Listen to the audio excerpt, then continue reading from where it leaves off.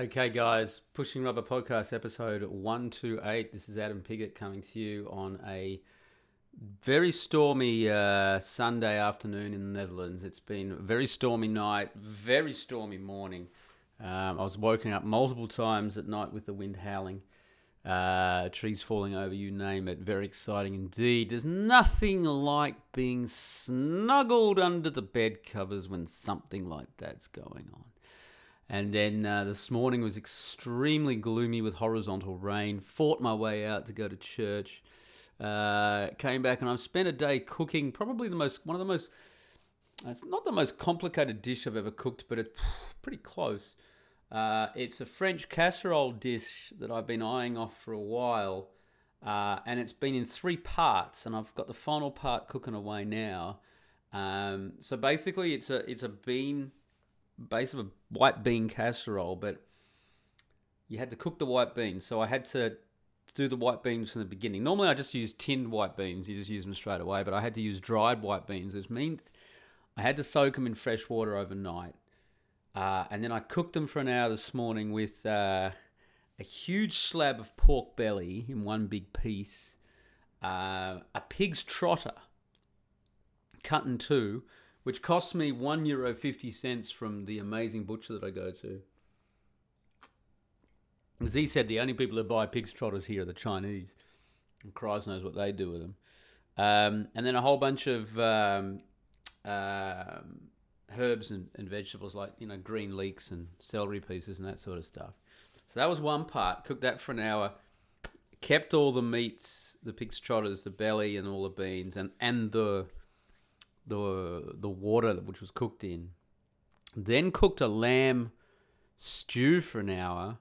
Half a kilo of lamb or a pound of lamb in American weight, seared in duck fat, with onions and carrots and tomato, which I had to peel and seed, which is a job in itself. If you've ever peeled and seeded a tomato, holy crap, you've got to boil it in hot water to be able to do this.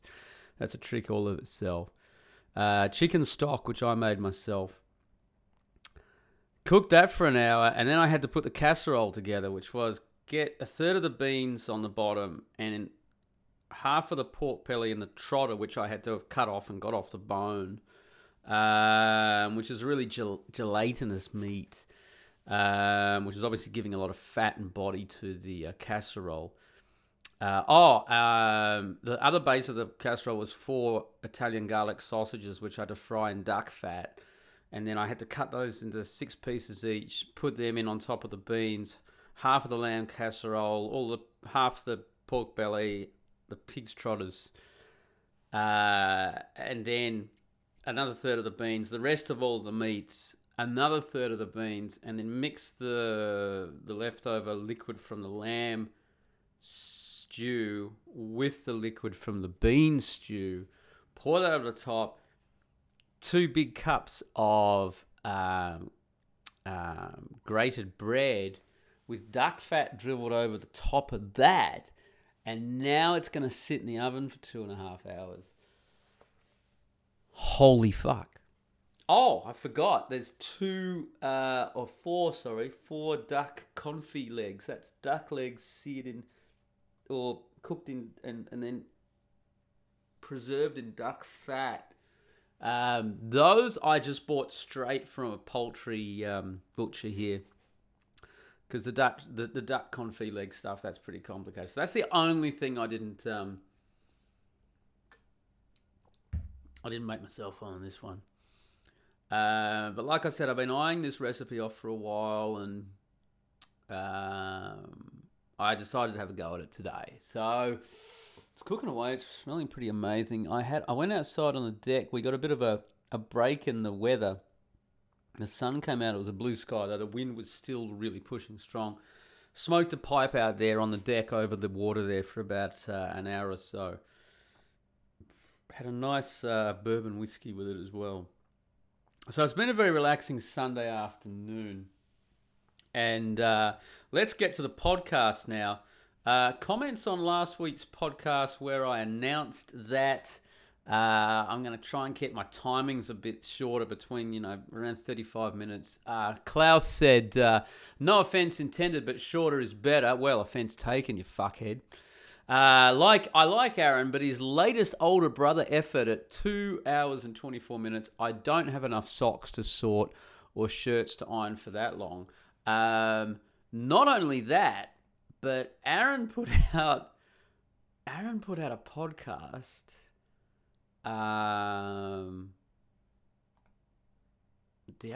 a couple of days ago, which was 3 hours and 18 minutes. I just can't. I can't do that. Here's so long left 2 comments. Thanks for fixing the volume problem. The last handful of podcasts were unlistenable as I had both the phone and the car stereo turned up to maximum and still could barely hear. That's interesting because I didn't fix a volume problem. I didn't know I had a volume problem. I don't know. The vagrancies of technology, people. Here's so long left another comment. A couple more thoughts. 32 minutes might not be long enough. 2 hours, over 2 hours is way too much. I was fine with 45 minutes. I only listen to podcasts in the car, so I don't find myself sitting and staring at the computer screen, wondering what in the hell is going to end. I just pick up where I left off. Next time I have to drive somewhere, which is about every day. Well, fair enough. So thanks for the feedback on that, boys. And I'm going to try and keep this to about 35 minutes this time. So, we're already 5 or 6 minutes into it. So there we go. I received a few comments on my review of Roosh's Babylon Road. I don't know.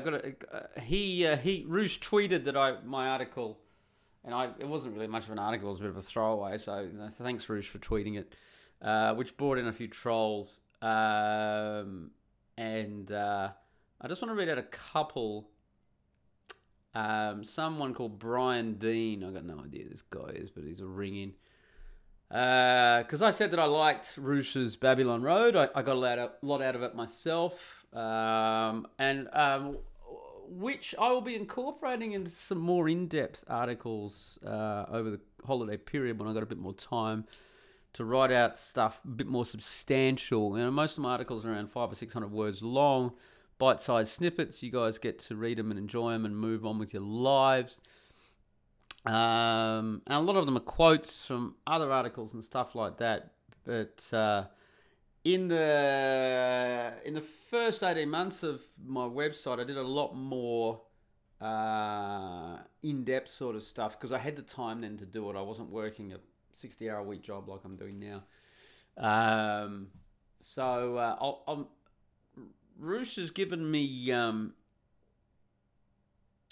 couple of inspirations for articles. One in particular, which I think should be surprising to most of my readers. So that'll come out over the Christmas New Year period. I'm taking a few weeks off work. I'll definitely get that out. But anyway, someone called Brian Dean said he didn't come across as particularly enlightened to me. Fair enough, mate. You must be a genius. It's true that he had certain insights, but on more than one occasion, he admits that the mere presence of a hot woman severely tempted him, almost to the point where he considered one to be evil. It's not Christianity he should be getting insight from, but rather Buddhism. Christ. Which teaches that the job of guarding your thoughts rests squarely on yourself, that if a woman tempts you simply by being there, it means that you're not being an adequate guardian of your own thoughts. He also admits in the end that there was one sure thing in terms of a woman he could have banged, which proves he's still thinking those terms. All I got to say to you, Brian Dean, is that you're a fucking moron, and I'm not even going to couch it in any polite terms. What did you think Roosh was going to do? Do 20 years of unequivocally focusing on banging chicks, writing 12 or 14 books, whatever he did in the process, just on that thing, traveling all around the world, going on fucking talk shows about banging chicks. His bloody job was banging chicks for 20 fucking years, and then he casts that away, discovers Christianity, discovers that his life up to this point has been an abject lie and a world of sin, and you think that he's not going to have any temptations from his past 20 years coming into his life? I mean, what sort of moron are you? What do you think he is? Some kind of a robot? This Brian Dean, this is the classic case of your internet warrior in action. Really just pathetic. Absolutely pathetic. And I don't respond very often to comments on my blog. People can put their comments up or whatever, but this one, and the reason I don't respond often to comments on the blog, because if I disagree with it, I've got to basically write half a paragraph to get the point across, and then of course they'll straw man argument you, and it just revolves. And that's why I don't comment on the blog, on the comments. You know, I know that a lot of people put comments up because they want to write something, they want to hear what I have to say about it, and I really appreciate that. But it just turns into a never-ending saga, and this would be a classic example of that. God Almighty, thank God that Roosh was so open and honest that after 5 months traveling around the US, you know, he admits that on occasion, he felt the urge for temptation, of his prior 20 years of temptation along the same theme. I mean, what do you think the guy is? Some sort of robot? I mean, the stupidity on this comment is so deep. It's hard to know really where to begin. My God. Then there was some troll Kim, and I still.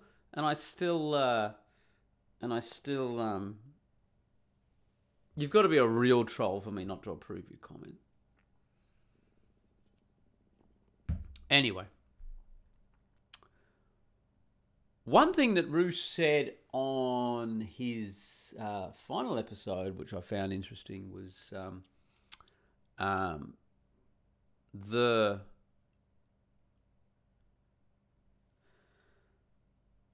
to get this one right when I say it. The idea of rootlessness in men, of not being tied to a particular area, and that this is how the globalist network traps you. By not having any roots, you're prey to globalization ideas, that we're all the same and that there's no difference between cultures and races and men and women are equal and all of that rubbish. If you have roots, if you have several generations going back in the same town in which you live, you're much less likely to fall prey to those false messages. And I found this really interesting. And anyone who knows, you know, my history, of course, I mean, I've moved. Where have I lived? Well, just in Australia alone. Let's go in chronological order. When I left my hometown of Perth, I moved to Sydney. I lived there for a year. I moved to Cairns in Queensland. I lived there for a few years. I did a year in Canada. Went back to Cairns. I did a couple of years in Uganda. I did 10 years in Italy. I came back to Australia. I did 5 years in Australia, Perth and Melbourne. And now I'm in Holland, where I've been for 2.5 years. I mean, holy crap. If you want an example of rootlessness, it doesn't get any clearer than my own. The good thing, though, is that at the same time, I've always been a seeker of truth. Just because I just can't put up with the bullshit. I need to know what's going on for my own sake, because I'm honest with myself. See, the difference between lefties and far righties is lefties live in a world of lies, and that's encapsulated in their own lives. Their own life is a lie, and in order to propagate that lie, they have to seek out other lies. And that's what leftism and progressivism is all based around. It's all based around lies and the fact that these people are weak. They're weak at heart, and they can't face up to their own reality and their own weaknesses. And the rise of progressivism coincides with a decline in attendance at church. So as people fell away from Christianity, they had to find something to replace that. Christianity operates on multiple levels, but at its basic level, it keeps people who are weak under control. That's what Christianity historically did. Your leftists, your progressive, liberal, fucktard leftists of today, 100 years ago, were dedicated church practitioners and they were happy in their lives. They were still weak. They were still not able to face up to the reality of their own weaknesses and their own circumstances, which is a result of their own actions most of the time. But it was kept in control in the vehicle of the Christian church, of Christianity, and various churches, so Catholic Church, Anglican, the whole lot. But when in the 70s Christianity imploded because of Vatican II and specifically the act to let homosexual priests or homosexuals be ordained as priests, which is to me is just mind-blowingly insane, because homosexuality is a sin. So how can you have a priest who is an admitted and unrepentant sinner? I've got a few comments on my blog over the last few days on Christianity from people who are very, very anti-Christianity. And, I get it, because I was in the same... Look, the reason that I don't go to town on them is because I've been there. Let's take my article from the other day, Australia Begins the Persecution of Christians, from Dave. He's quoted me. I said this is an outright attack on the Catholic Church, and Dave's comment is, maybe if the Roman Catholic Church wasn't an international pedophile ring, such an attack wouldn't be necessary. Anyway, what does God have to say about this? Is God pro or anti-pedophile priests? And I get the anger, and I get the I get where guys like Dave are coming from, because I was in the same place. I'll tell you a story. Back in, I think it was 2009, 2009, I was in Venice with my wife at the time, who I just married, and one of my closest friends, who was my best man at my wedding. And we were in Venice. It was after the wedding, and we went down there for a few days. And they wanted to go into a Catholic church, and I refused to step inside the doors. I said that it was I look back on it, and I'm quite ashamed of my behaviour. But we're all on our own journeys, right? Which is why I don't judge guys, like Dave and all the rest of the other guys who are leaving comments like this on the blog. Because, man, I've been there. I refused to even step foot in the church, because I said it was, responsible for this and that and all the rest of it. And it's wrong. That's wrong. That's just what evil wants you to do. Pedophile priests. It was a specific strategy to undermine the church, and it almost completely worked. And for me, pedophile priests should be hung, drawn, and quartered, and no homosexuals should be allowed into the Catholic Church. But anyway, the Catholic Church operated on multiple levels, and at the base level, it kept your weak individuals in line, basically. At other levels, it allowed people to see the world in the way that it actually is. The reason that I've gone back to the church is because I went and reread the Bible. And I couldn't find a single untruth in it, in the whole book. For a book that was written between 2,000 and 1,600 years ago, whatever it is. I couldn't find a single untruth. I couldn't find a single line in the whole Bible that I was like, oh no, that's wrong. There was nothing that I could find. And not only that, but it all was like, oh yeah.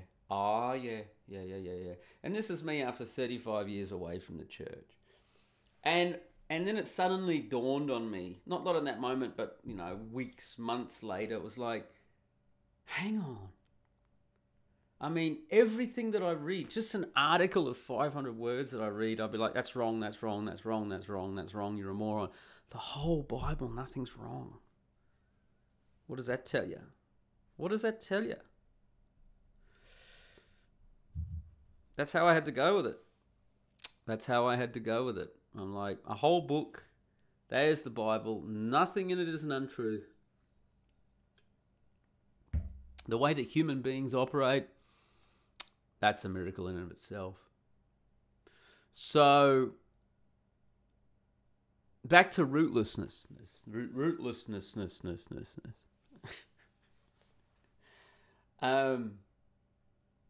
It was an interesting topic that Roosh brought up. And even though I've been very rootless over my entire adult life, and I think that comes down to the fact that my parents, because my family were from New South Wales in Australia, around the Sydney area. And my parents actually eloped and then moved to Perth back in the late 60s, which was like the end of the world. So I only had one generation, and I had no grandparents or aunties or uncles or anyone in Perth. And I think that really contributed. And then my parents divorced when I was 13, so what have you got? And I think that really contributed to my own personal physical journey and intellectual and spiritual journey to get out there in the world.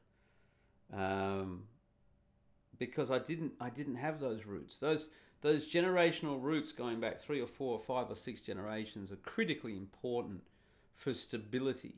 And this is what the globo homos want to upset. They want to drive everyone from the country into the cities with a promise of jobs, get them indebted really quickly with college debt and car debt and overpriced housing debt, and then you're trapped.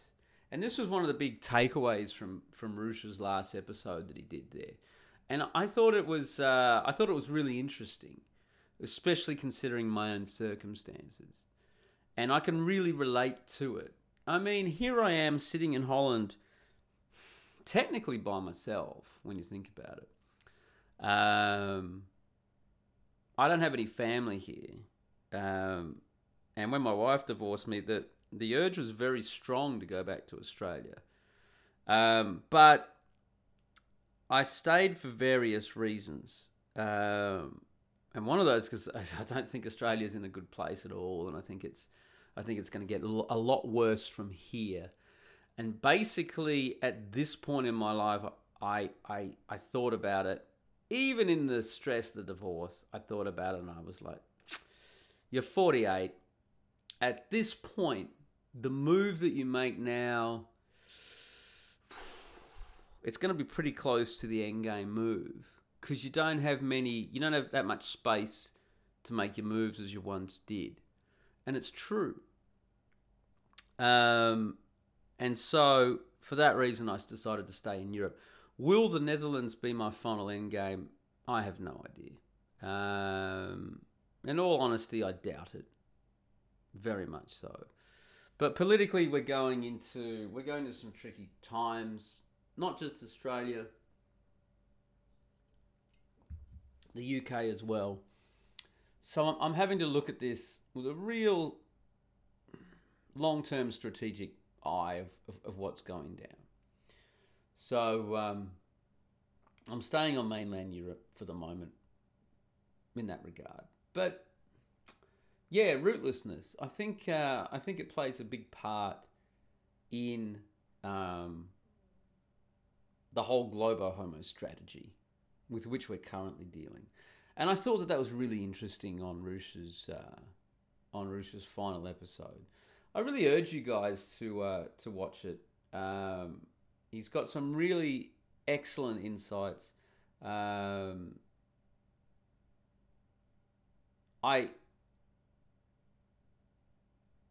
Someone said that his journey, they found his video series egotistical. I found it the opposite. I found it to be very humble. I found it to be very, very humble indeed, and very courageous. You look where Roosh has come from as the PUA of PUAs, and how he's turned that around and looked at his former life for the lie that it was. But that's it. He couldn't be where he is now without having gone through all of that. That's the whole point. That's the whole point of the journey. We all have to get to our own realizations. And you can't get to them through comfort, security, warm beds, and crackling oak fires in the fireplace. It just doesn't happen. You can only get through to them being really sorely tested. And I suppose that's why I've really bonded with Roosh's journey. I mean, because I've been sorely tested as well this last year, as you all know. And it's good to know that there are other people on the same journey. And I've got to say, I mean, I'm humbled by the emails that I get on a regular basis. Guys that have got major health problems and how they've got through it, and they just email me and say, "Oh, I read your book." There was this guy who lost his leg in a car accident or something, and all these other problems. Another guy who was a military vet in Afghanistan, and the issues he's had, and this is all really. It puts everything into perspective, is what it does. It puts into perspective about how tough we think we actually have it. And that's not saying that we don't have it tough. I definitely have had it tough the last year. I'm not going to say, and here's the guy who lost both arms and both legs in Afghanistan, so you haven't had anything tough because look at him. That sort of comparison is absolute rubbish. It's absolute rubbish because everyone is living their own private hell. That's the reality. Every single person is living their own private hell. And I try to remind myself of that when I'm having difficulties at work or something like that. Because when you have difficulties at work, it's always with other people. Everyone's living their own private hell. Everyone's doing the best they can with what they've got. And some people are stronger than others at this point of time, and some people are weaker, and some people have made better decisions, and some people are still struggling with the bad decisions they've made in the past. Some people have done the work on themselves, some people have avoided it, some people are trying to follow truth, and some people are just embracing the lies. But it doesn't matter how much money you have, or how good looking you are, or how externally happy you think you are. We're all living our own private hells. That's the reality. And so I have great empathy I try to have as much empathy as I can. I don't have great empathy. I try to have as much empathy as I can for the people that I come into contact with over the course of my day, over the course of my weeks. Because I know how tough it is.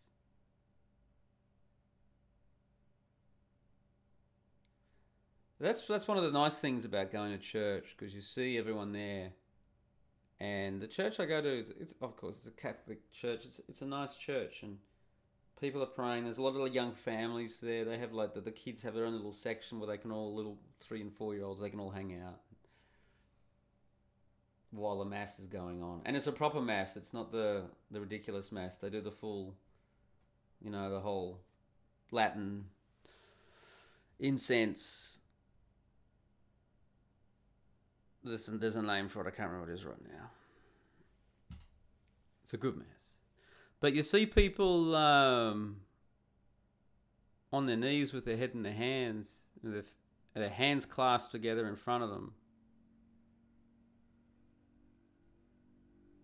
And you know that every single individual in that church, clergy included, you know that everyone is struggling with the personal burden of what they have to deal with.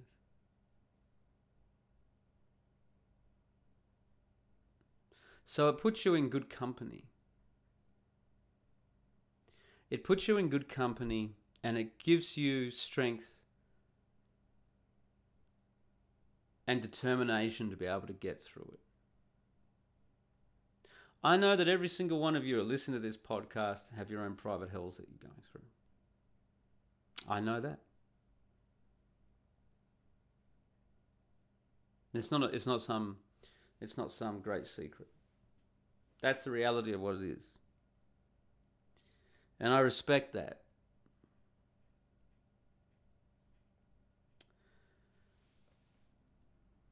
And it's incumbent upon all of us to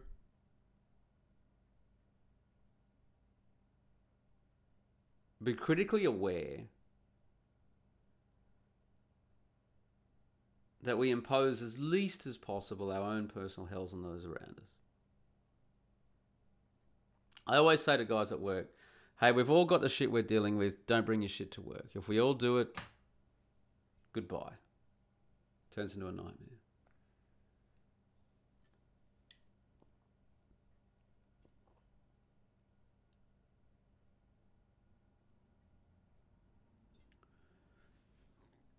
And ultimately that's why I really liked Rush's video log journey. Because he put it all on the line. He never once tried to overplay his hand or make himself bigger or something he's not. In fact, most of the time he acted the fool. With all these stuffed animals, sea bass. What the hell is this shit? He acted the fool. He downplayed it.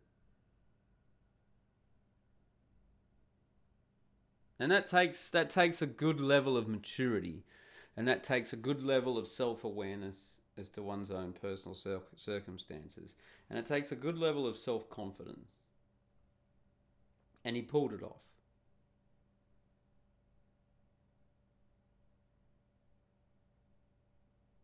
And it was interesting to watch the progression. If you haven't watched his series, I urge you to do so, one video at a time. Take your time. Maybe watch one a week. There are a lot of lessons there. Yes, I'm sure he made a good deal of money.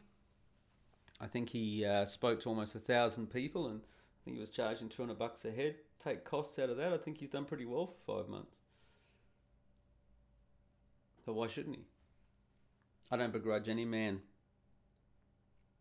his earnings earned off his own effort, sweat, intelligence, and imagination.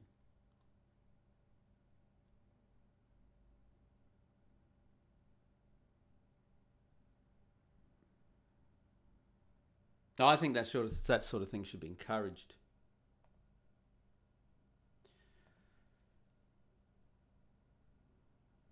Shout outs. Captain Capitalism, Aaron Clarey, man of the 3 Hour Podcasts, himself at captaincapitalism.blogspot.com. You can check out his books. He's apparently writing his latest book. And the Great One is giving him quite a bit of shit about that. Which is funny because I've been apparently writing my last book for the last 2 years and no one's giving me shit about that one. Check out his books, his podcast, his YouTube channel while it's still up, because apparently they're deplatforming everyone at the moment. They can't deplatform me. I don't have a YouTube channel. Follow Aaron. He's a very good guy. One of the good guys of this side of the internet. And support him by his books. Support me too. You can get my books, Pushing Rubber Downhill, A Journey to Manhood via Whitewater Adventures, and Run, Guts, Pull Cones, a whitewater season in the Italian Alps. Cooler books than this, you just can't get. Christmas presents. Order them now. Pay for 3, get 2. How's that sound? Pretty good? Yeah. You can follow this podcast. You can follow my blog. And like I said, I'm going to have some longer form articles coming out over the next few weeks. This coming week might be a bit light because I have to go on a vessel for a week or so, or for 4 days for work. So I'm going to be offshore in the North Sea somewhere. I don't know what the internet's going to be like. So it might be a bit light on the old posting this week. We'll just have to see. I'm not sure. I'll see how I go. That's it. 33 minutes. Was it 33 minutes? Oh, it's 35. 36 even. There we go. That's long enough for you guys. Have a great week, guys. Don't you go changing. I'll talk to you next week. Ciao.